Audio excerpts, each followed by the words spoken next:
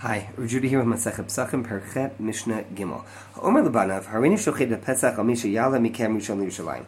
So you have, for example, a father who says, "I'm going to shech the Pesach, and I'm going to give it to whichever one of you gets to Yerushalayim first." He's making sort of like a friendly family bet or competition. Whoever gets there first. Now he does have all of his children in mind.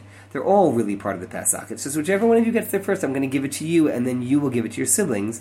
So we say, Harishon, Rosha Rubo, when the first person running to Yerushalayim, they're all racing, gets his head and most of his body into Yerushalayim, then that's his. Zacha b'chalko, he gets his portion. Umizaked achiv imo, and he also is getting the portion for his brothers, but it's not he gets it for himself, he gets it for his brothers. They were part of the list.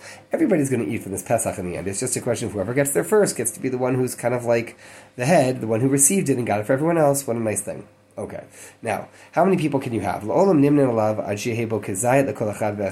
You can keep adding people to your guest list just as long as there is a kazayit of meat, an olive's worth of meat for each person, as we had noted in the earlier Mishnah.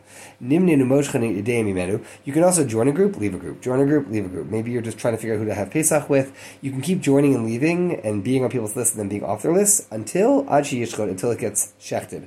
At that point, you have to be on a list and not on just on one list.